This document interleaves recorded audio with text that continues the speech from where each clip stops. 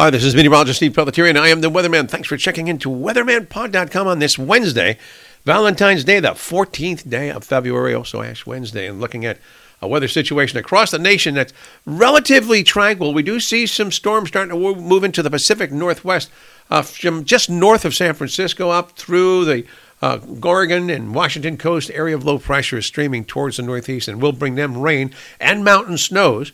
We also have areas of snow across southern Minnesota and also eastern Dakotas. That area is going to be advancing east, but dying out as the trend continues. High pressure all across the southern states, giving great weather to Charlotte, in Atlanta, Miami. Hello to the Fort Pierce Executive Golf Club down there.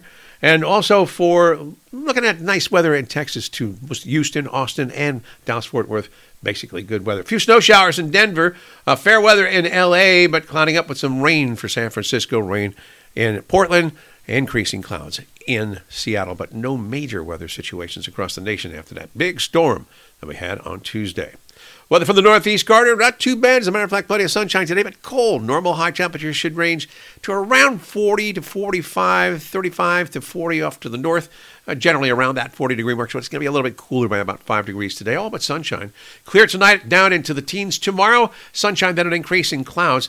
Area of moisture moving out of the Great Lakes could give us some snow showers or rain showers. That'll be during the overnight, Thursday into Friday morning, and then also Friday night into Saturday morning. There could be an area of snow that may be an inch or two, but that'll be, again, around the northeast corridor as temperatures on Saturday range to near 40, a clearing trend for Sunday. I'm meteorologist Steve Pelletieri, and I am the Weatherman. Thanks for checking in. Have a great day, and happy Valentine's Day to your Valentines.